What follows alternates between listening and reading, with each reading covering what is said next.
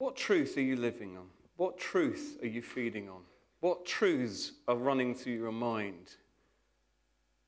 See, I think what God wants to do this morning is he wants to bring us to a place where we actually take time to stop and think about the truths that we're telling ourselves. Jesus said, you will know the truth, and the truth will set you free. Sometimes when we're living bound up by things, it's because we just don't know the truth. And I believe that for some of us, we've stood in a place of saying, you can't reach where I am. Actually, you're not enough. But I believe that God wants to bring us to a place where we can stand on the truth that he says to us. You just pop up the, I believe it's the first slide, it talks about Psalm 40. That's not the slightly different version. A different slide order. Just one technical. No, it's fine. So I'm going to read you. Here you go. Sorry. I'm just going to read you. The slide's not important right now, and I don't want to lose what I was saying. So God is our refuge and strength. This is Psalm 46. A very present help in trouble. Therefore we'll not fear, though the earth should change, and though the mountains should slip into the sea. Though the waters roar and foam, and mountains quake with their surging. I'll just start from the beginning. God is our refuge and strength, an ever-present help in time of trouble. Therefore we'll not fear, though the earth give way, and the mountains fall into the heart of the sea. Though its waters roar and foam, and the mountains quake with their surging. Now this is Psalm 46, and we're going to come back to Psalm 46 later. God is our refuge and strength, an ever-present help in time of trouble. At the end of those three verses, there's a little word in my Bible, which doesn't occur in all translations, and it's the word Selah, which is a bit like Amen, in that you can't really translate it. It's one of those words that is put into the psalm to sort of make us think, I wonder what that's there for. Well, actually, if you look into it, the word Selah has a very specific purpose and meaning. It's a musical instruction, and it means you need to take a break at that point. It's a pause. But it's not just there because it's time for the music to move on to the next thing. It's because there's been a lot of truth in those preceding verses. And we could just move on to the next verses. But I think there are times in our lives when God wants us to feed on that truth. So, Lord, if you're my refuge and strength, what does that look like? What does it feel like? How have you been my refuge and strength? Lord, I want to thank you for that time that when I was going through my finals at university, that you were a safe place that I could go to. Lord, I want to thank you that when I didn't feel able to face a particular observation lesson, Lord, you were my strength, and I was unable to go through the rigmarole of the experience because you were my strength. So there's a place that God, I think, wants to bring us to in that. So page down would be that one. You see, it's got the magic word Selah in the bottom now. I thought that was missing. Okay, right. An attitude to life. Okay, have you ever seen cards like this? Typical working week, Sunday, Monday, don't speak to me. Tuesday, God, get me through this day. Wednesday, please let me die. Thursday, life is slowly sleeping back to me. Friday, getting ready. Saturday, Sunday, Monday. Life in the sausage machine of life that we live in, the turning the handle, the week on the week, the grind of life. The enemy wants to press us down into a mold where actually we survive, just about. In fact, he'd be quite happy if we didn't survive, but actually what God has for us is a place where we know the truth and the truth sets us free. What God has for us is life, and life in all its fullness. And that doesn't mean busyness. You know, work is a significant part of our calling. And the strategy for our enemy is to get us caught up in doing it so that we don't have time to listen to the truth that he says about us, that we can expect his grace, his help to change, to bring impact. You know, this is like the motto of life, isn't it? Rush, rush, do, get, make, take, grasp, grab, faster. Got to achieve more, got to get there, got to go. That's not God's love. That's not God's heart. God wants us to rely on the yoke that he has for us. I once heard someone talk about this thing called quality time. You know, he said we invented quality time when we ran out of quantity time. Spending time with people that matter is the most important thing that you can do. You can bring impact, you can bring change. And sometimes we get so caught up in the rigmarole of the grind that we can forget that. Now, I'm sure this has never happened to you. Two people having a very nice time. And it appears that the man is more interested in his mobile phone than the person he's gone out with. I remember this summer, we were having a whole load of stuff and nonsense after my exam results came out at my school. The A-level results came out, and we had some problems with our coursework. And essentially, I've been working for about 12 years on a particular course. I was one of the authors of the course and was really excited about it, thought it was a great thing. But we were hitting a bit of a problem with the assessment procedure, which meant that children were missing their grades, missing their university places, and there was quite a lot of the proverbial stuff hitting a proverbial fan. And basically, it was showering everyone, as this happens, in quite a lot of not very pleasant stuff. And as I was on this, I've been really stressed about it. And Christina said, look, we've got to go out and get you out of the house. We've got to go and do something else. So we went for a nice walk in the country. I think it was Havering Country Park. And we're walking along, and my phone vibrates. So I thought, I'll just have a little look. It's a work email. And I was lost then for about the next 3 hours into a complete pit of despondency about this email that I had got. Didn't need to get it at that point, but I had done. Now, the thing I'm thinking about is that actually, you know, God doesn't intend for us to live under that kind of pressure. That's not the way that he wants us to be. And I just want to encourage you about how you are, because it's not that work isn't important. Work can be a calling to us. But for some of us, work can become a monster of its own. And there's just a slight, at the other end of this scale, where I think that work really doesn't matter, and everything I do in the church is important, and everything I do at work is a load of nonsense. I just do it to pay the bills. At the other end, you know, we've got this thing where, well, it's not really a pendulum, you see, because it's about my life being a calling. God hasn't called me just to be a teacher. God's called me to do this. God's called me to be a husband, I think, most of the time. And he's called me to be a father. If I can't kind of avoid those bits, he's called me to the sum of them. Book I once read described that. He said, I can't work out what my calling was. And I kept going to God and saying, look, Lord, do you want me to do this thing or some other thing? And he showed him the Sigma sign, which for those of you who've done some math, the Sigma sign means the sum of them. It's like you get all the little bits and you add them together and you say, actually, this is your calling. You mean my life? Yes. Yes.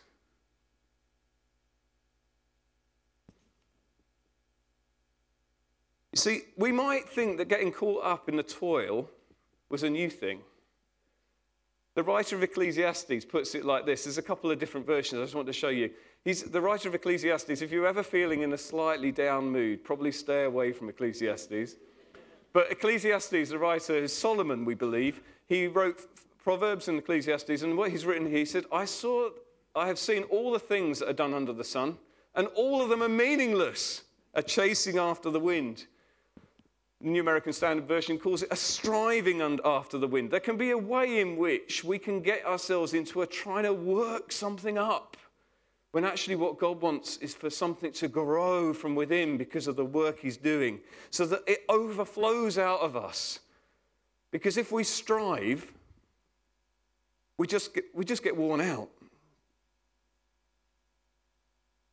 Our work's important to God, so we give it to him as a sacrifice. God has to be far more than is summed up by the list. It has to be more for us to be in life than is summed up by the list of our achievements. I'll say that again because I haven't said it very clearly. God has called you to be more than the list of your achievements.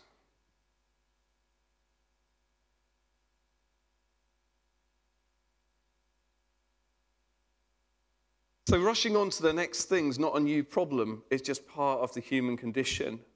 And God will give us help to take a pause, to weigh, to think, Lord, what is the truth that I need to hear? So Selah comes from the word, or Selah, comes from the word which means to hang, actually. And there's a man hanging some fruit. It's what you do when you find out like what you've got. It's like finding out its weight. When God says something true, God is my refuge and strength and ever-present help in time of trouble. That's something that's true. So take time to chew on it, because he doesn't want you to move on, as it were, without missing its significance. Because otherwise, tomorrow, when I'm under pressure, I don't remember the truth that he spoke to me today. It means, it's like a musical instruction. It means stop and listen. If you read the Amplified Bible, if you're into that, that's one of the ones where it's got so many words and you can pick the bits that you like. Selah's interpreted as pause and think of that. Pause and think of that. When I was a kid, that's another way of putting it. Stop, look, and listen.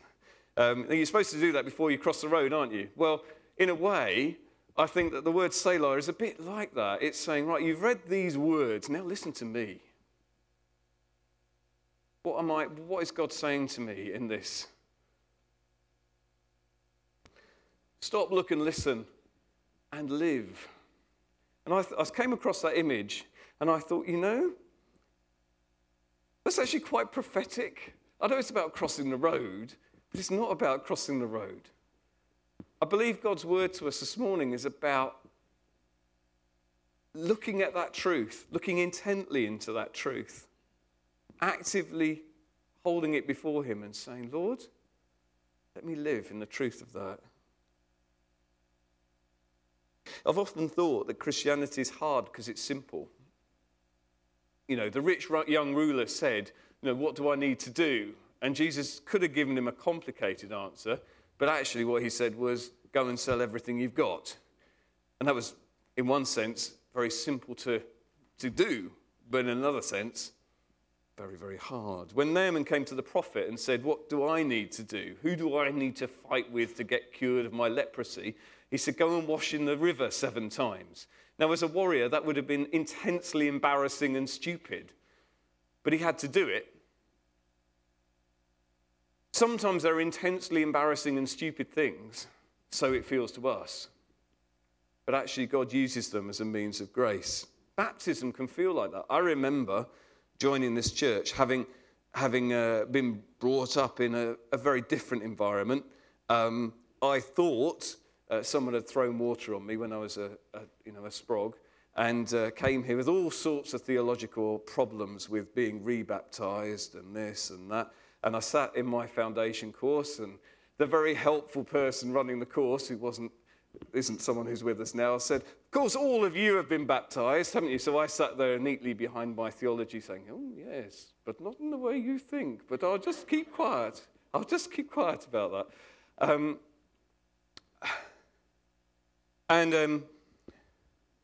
but God actually showed me that there was something I needed to do. God said to me, so you want to follow me, but you won't get wet. How determined exactly are you about this process? Are you going to follow me whatever it takes? Come on, if you're standing behind some kind of philosophical position on this, just so that you don't have to look silly, I think you're not going to do very well later. I didn't quite have a conversation like that, but that was the kind of gist of it. So I thought, no, I think I need to do this. And so I got baptized. John the Baptist said, when looking at Jesus, he must increase, I must decrease. It's a simple call, and it's our call to love the Lord our God with all our heart, all our soul, all our strength, and to love our neighbour as ourselves. But actually, come on, feed on it. What does that mean tomorrow? What does it mean today? As we stop, look and listen, I think God's going to help us to find life. So Mark 11, funnily enough, is, today if you went to a different church, you'd all be waving little bits of reed and stuff, because today is Palm Sunday. Did you know that? It's the day when we remember that Jesus came to Jerusalem. Now, funnily enough, you'll see why it's here. It actually fitted. So I thought that's good. So I'm going to read you the story. So it comes from Mark 11, verses 1 to 11. And Jesus is walking along. And as they approached Jerusalem, they came to Bethphage and Bethany at the Mount of Olives. And Jesus sent two of his disciples, saying, "Go to the village ahead of you, and just as you enter it, you'll find a colt there, which no one has ever ridden. Untie it and bring it here. If anyone asks you, why are you doing this, tell him the Lord needs it, and will send it back here shortly." They went and found a colt outside in the street, tied at the doorway. And as they untied it, some people standing there asked, "What are you doing, untying that colt?" They answered, as Jesus had told them, and the people let them go. Then they brought the colt to Jesus and threw their cloaks over it, and he sat on it. Many people spread their cloaks on the road, while others spread branches they cut in the field. Those who went ahead of them and those who followed shouted, "Hosanna! Blessed is he who comes in the name of the Lord. Blessed is the coming of the kingdom of our father David. Hosanna in the highest." Jesus entered Jerusalem and went to the temple. He looked around at everything, but since it was already late, he went out to Bethany with the 12. And I've changed this slide from when I printed it, so it might be slightly embarrassing, but anyway, we'll try. The Lord needs it. What a ridiculous thing to say. I mean, they're going into this village, and the word for Lord is the person who owns is the word that's being used, is the person who's the owner of the colt. Okay? I don't even know if that's even true, is it? I mean, Jesus tells them to go and tell them that the master wants it, or that he's talking about the Lord, and he uses the word there for either the owner of the mule, but not the earthly owner in the sense that we have. It means something about they heard what he said and they went out and did it. It didn't have to be reasonable, and God doesn't actually have to be reasonable. When we're in the middle of God's purposes, we can ask for unreasonable things, have a ridiculous hope. It might be like we're talking about expecting a house when we know that we should be waiting for 25 years for it. Or it might be that God's going to provide for me through my job, when actually I've never known that sense of provision, really. I've always been short, but I believe that God's going to release for me. God doesn't have to be reasonable. And God can bring a donkey or a colt to bring Jesus to people. And I was chatting with Lisa on Friday, and she was talking about the idea that actually, do you know, we can be that donkey. We can be the mule that brings Jesus to people. And sometimes that's our call. So that's all we are. We're just kind of this pretty dumb animal who's just wandering into the room. But we've got Jesus on our back. And people can see him and give thanks to him. Give thanks for him and shout. Praise him. That word Hosanna is really a weird word. We don't translate. It's another one of those words we don't translate. But it basically means God save us. Or God help us.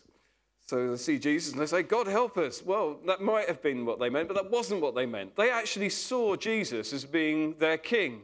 When a man comes in on a mule in that way, if he was coming in on a horse, he'd be coming in war. He's coming in on a mule because he's coming in peace. The kingdom of Jesus is a kingdom of peace. And he was coming to bring liberation to his people.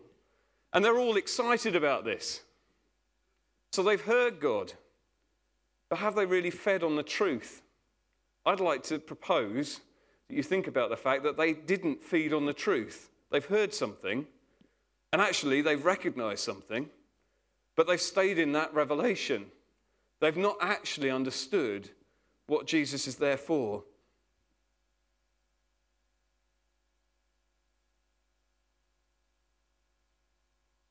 So they're doing the right thing. They're cutting branches and waving them. That's what they should have done. This was the appropriate thing to do when their new king came. They even said the right thing. But within a week, they'd forgotten about... Let's just go back. Within a week, they'd forgotten all about what they were supposed to be doing. Within a week, Jesus is on a cross because those same people that were shouting Hosanna would rather save a murderer than save him. Because frankly, he's just not up to the job. He's not the one that we were looking for.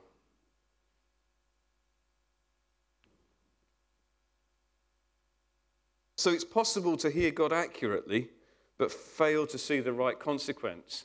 Truth has to be handled carefully, which is why when we read the Psalms, the words like Selah are so important. Because you have to stop and you have to think and you say, Lord, what are you saying to me in this? And it won't always be the same. Won't always be the same for everyone. You see, I think there's even evidence that Jesus weighed what to do as he goes into Jerusalem. Well, I've never read it before. I'm sure it's not new, believe it or not. I don't think God slipped it into my Bible when I wasn't looking. But, you know, when you read verse 11, it says, Jesus entered Jerusalem and went to the temple. He looked around at everything. But since it was already late, he went out to Bethany with the 12. Now, yes, the following day, this is the day when he goes in and he kicks up the right fuss for everything that's going on in there. Not a right fuss. He brings the word of God. Says, this is a place, a house of prayer, and you've made it into a den of thieves. He goes in with the whip, and in Sunday school, some of us been taught this is when Jesus lost his temper. He was out of control. He's going around. He's turning over the tables. But actually, look, he was there the day before. He saw everything.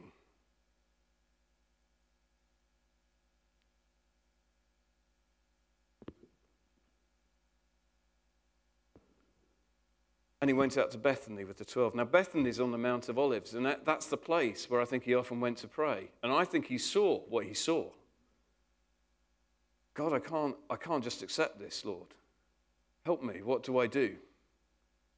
I think there's something that's in that story that isn't in that story.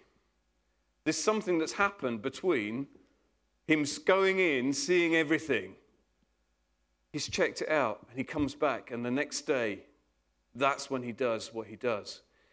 And I think that, in a way, it's connected with this pause, this waiting. It's not the same, because actually, I believe the Selah word's much more about feeding on truth than sort of specific instructions to do things. And I don't think we should be in a place of paralysis of analysis. Jesus took one night to do this. He's not sitting there for 3 weeks thinking, I think I should do something about those tables. You know, it's literally, it's late, he goes away, he prays, he comes back, he's prepared the next day. He does what he needs to do. So he's prepared, but within a week, the people that he had been delivering, or was there to deliver, were crying out for his crucifixion.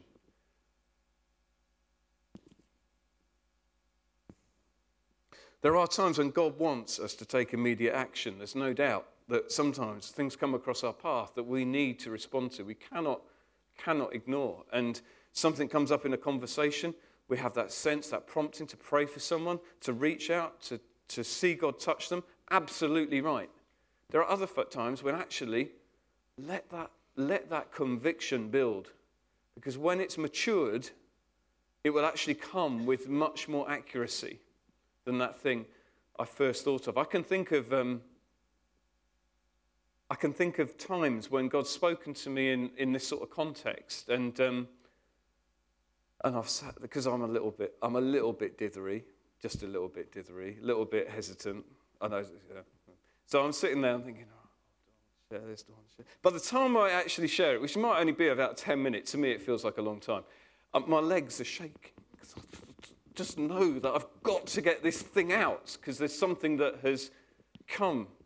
And I think that God wants us sometimes to wait for that moment, because then it comes with the maturity or the passion, the intensity, the conviction. I think that's the word I'm really grasping for, the conviction that he wants it to have. So what I want to do is just spend a few moments going back to Psalm 46 and to feed on some of these truths together.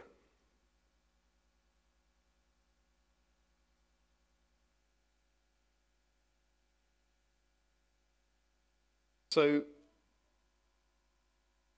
what I'm going to do is I'm going to read the psalm. We're going to read the psalm together. And I want to just pause where the pauses are. And it might be a bit reckless, but I'm kind of thinking that one or two might want to say, I want to thank God for this. And it's something that God's helped you with in the context of these words. So God is our refuge and strength.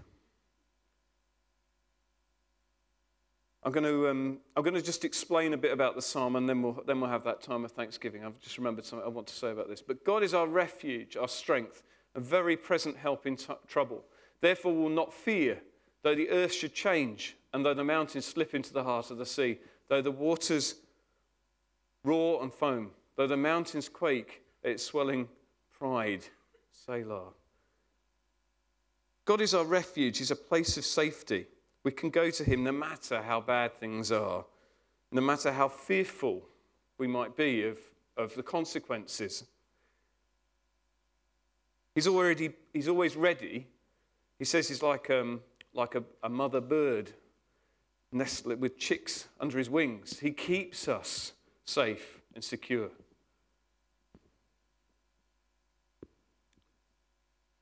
He's ready to calm our spirit. He's our strength.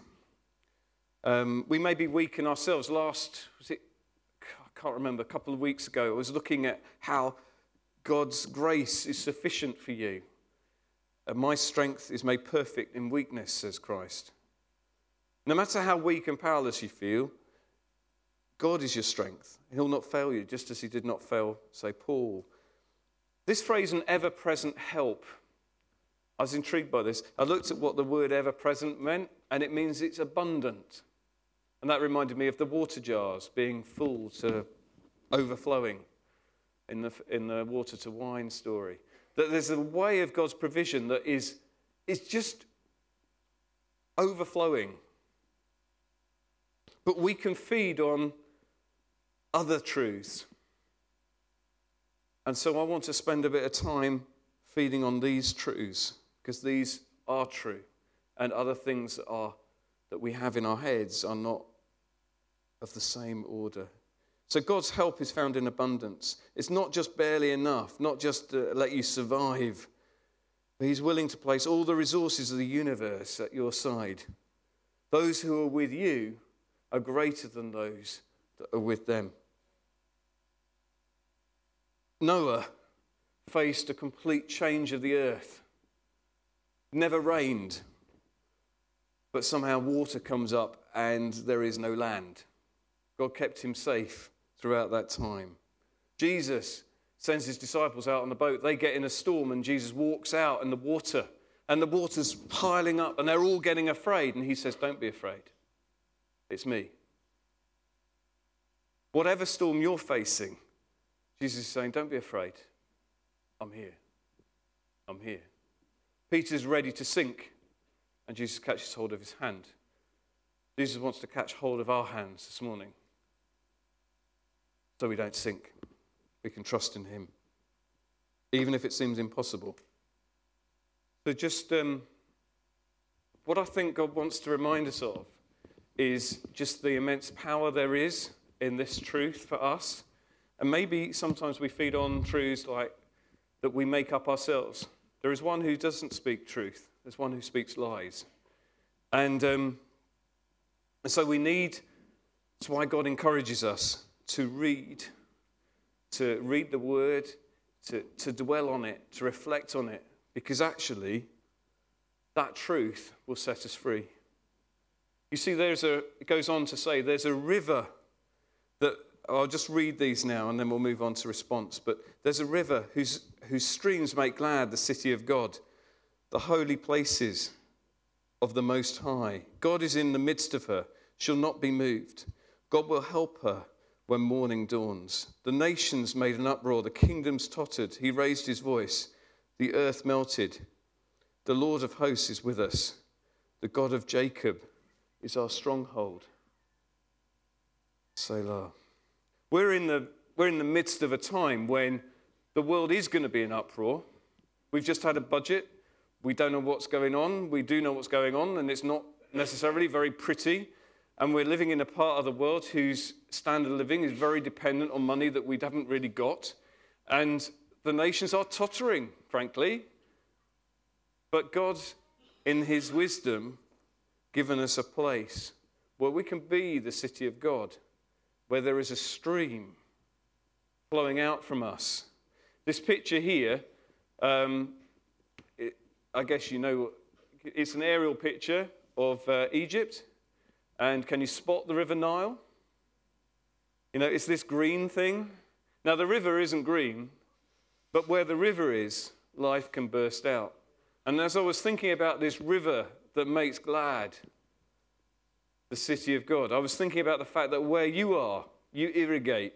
Where you are, life can spring out. Where you are, in the midst of that desert, when God sees from where he is, he sees that life bursting out.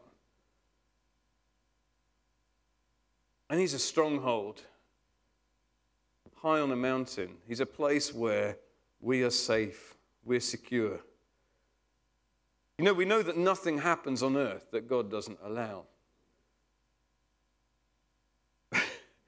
Isn't it funny that so many of the Psalms are written as if we need to sometimes be in a strong place?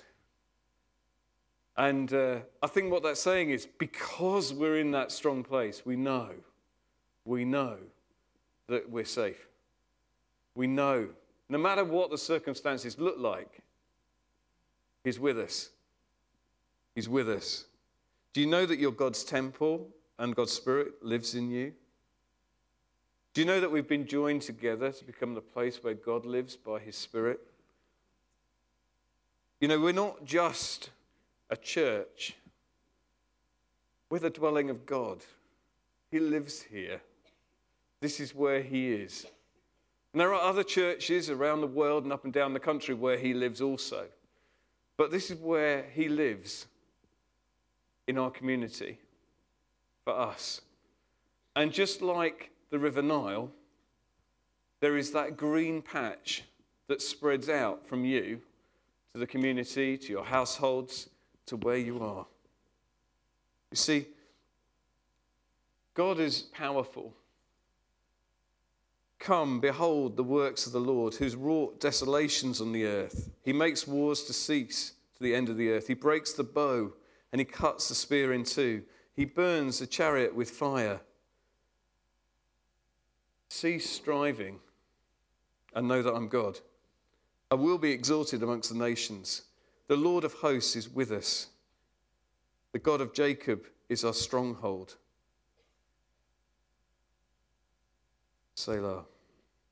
So, we know that God encourages us to struggle with his energy that works within us. We know that there's a balance here.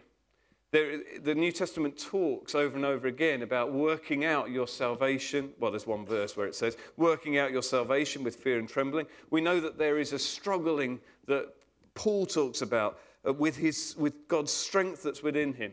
But there's another place where God wants to just rule. Stop trying.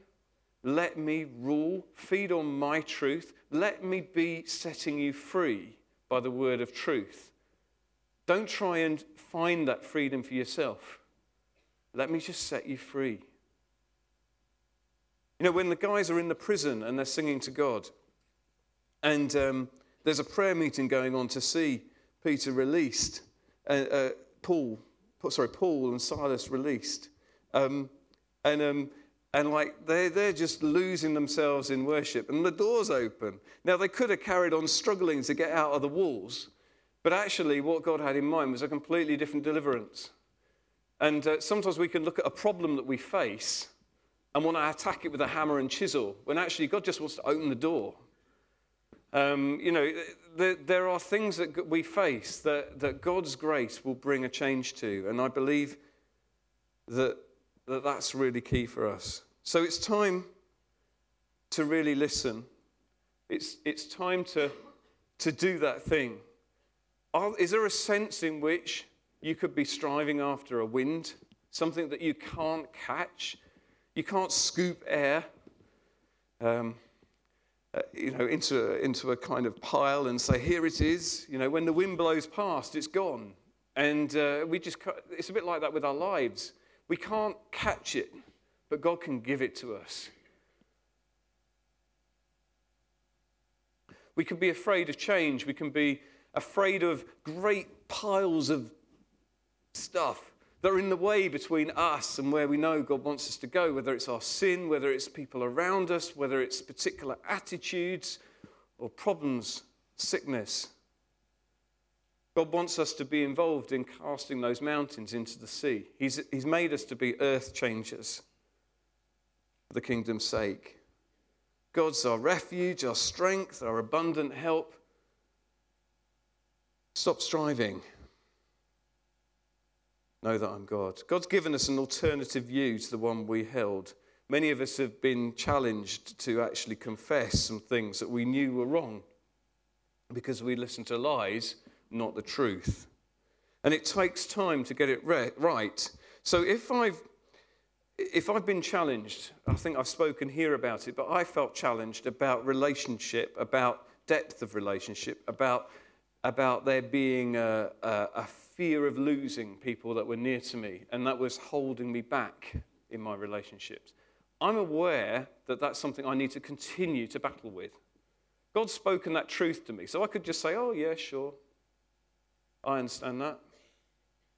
But I know that God has an increasing measure of that for me. And so I want to dwell in the truth that actually God has set me free from something. As part of an outworking of that, after 21 years, nearly, of marriage, Christina and I tried to pray together again this morning, as we have done, not this morning, in this last week. We started doing, I think we might even be up to week number 2 since we decided to try and do this, which is something we've walked in a slightly, without uncovering, I'm not embarrassed, are you? No, that's all right. I should have checked this out first, shouldn't I, really?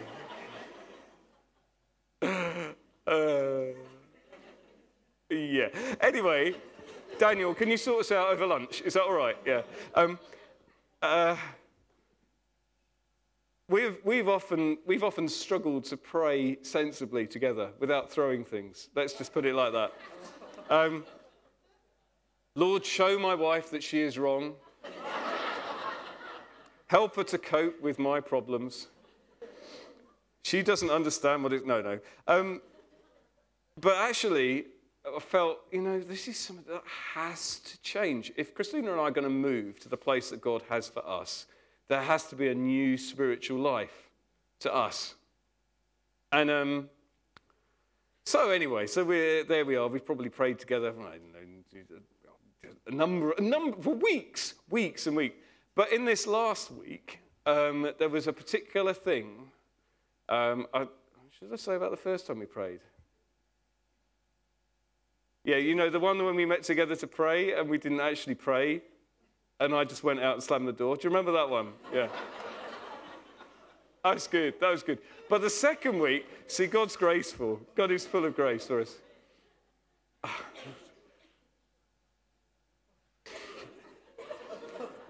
This week we prayed specifically about a particular situation. And sometimes we both get a little bit stressed with work. I know that's a bit hard to believe. But something had happened that was completely out of our control with a letter, which is a really important letter that Christina had posted in the way that she posts 100 letters a day or whatever it is. I don't know how many letters she posted. It's probably not 100. Probably 2.5 or something. No, anyway, however many letters it is she posts a day, this particularly very vital and irreplaceable letter had been sent. And so, being efficient Christina, she thought, I'll just phone up to check, because it's weird, it hasn't appeared where it should have appeared, so I'll just phone up to check. And the company said, oh, no, we haven't received anything from you. And this irreplaceable letter had gone astray. Now, it wasn't entirely irreplaceable. It would have meant an awful lot of hassle to sort out. But when we met together on Wednesday, I said, I think we should pray. We agreed. We agreed that we should pray that this letter would appear. Funnily enough, it hit the bank account the following day. And we only found that out yesterday when it appeared online, but it had actually been cashed on that day, on the following day. And I want to encourage you, if you've been not seeing fruitfulness in a particular area, feed on the truth that God has spoken to you, not on the lies of the enemy that says that this thing can't work, that this is not good enough, that somehow he can't reach you where you are. That's not true. When you see people giving thanks and you think, well, it's all right for them, but what about me? God's saying, I've got you completely in my sights. I am watching you. I know when you rise. I'm following you. And you can't go away from me. I am an ever-present help, an abundant help. So when you hear a testimony and you think, that could relate to me, grab it, because that truth is true for you. So I want us to finish with that song that I was using earlier, and then we'll go into some worship. But I think I'm just going to remind you, is that all right? It's not stressing you too much?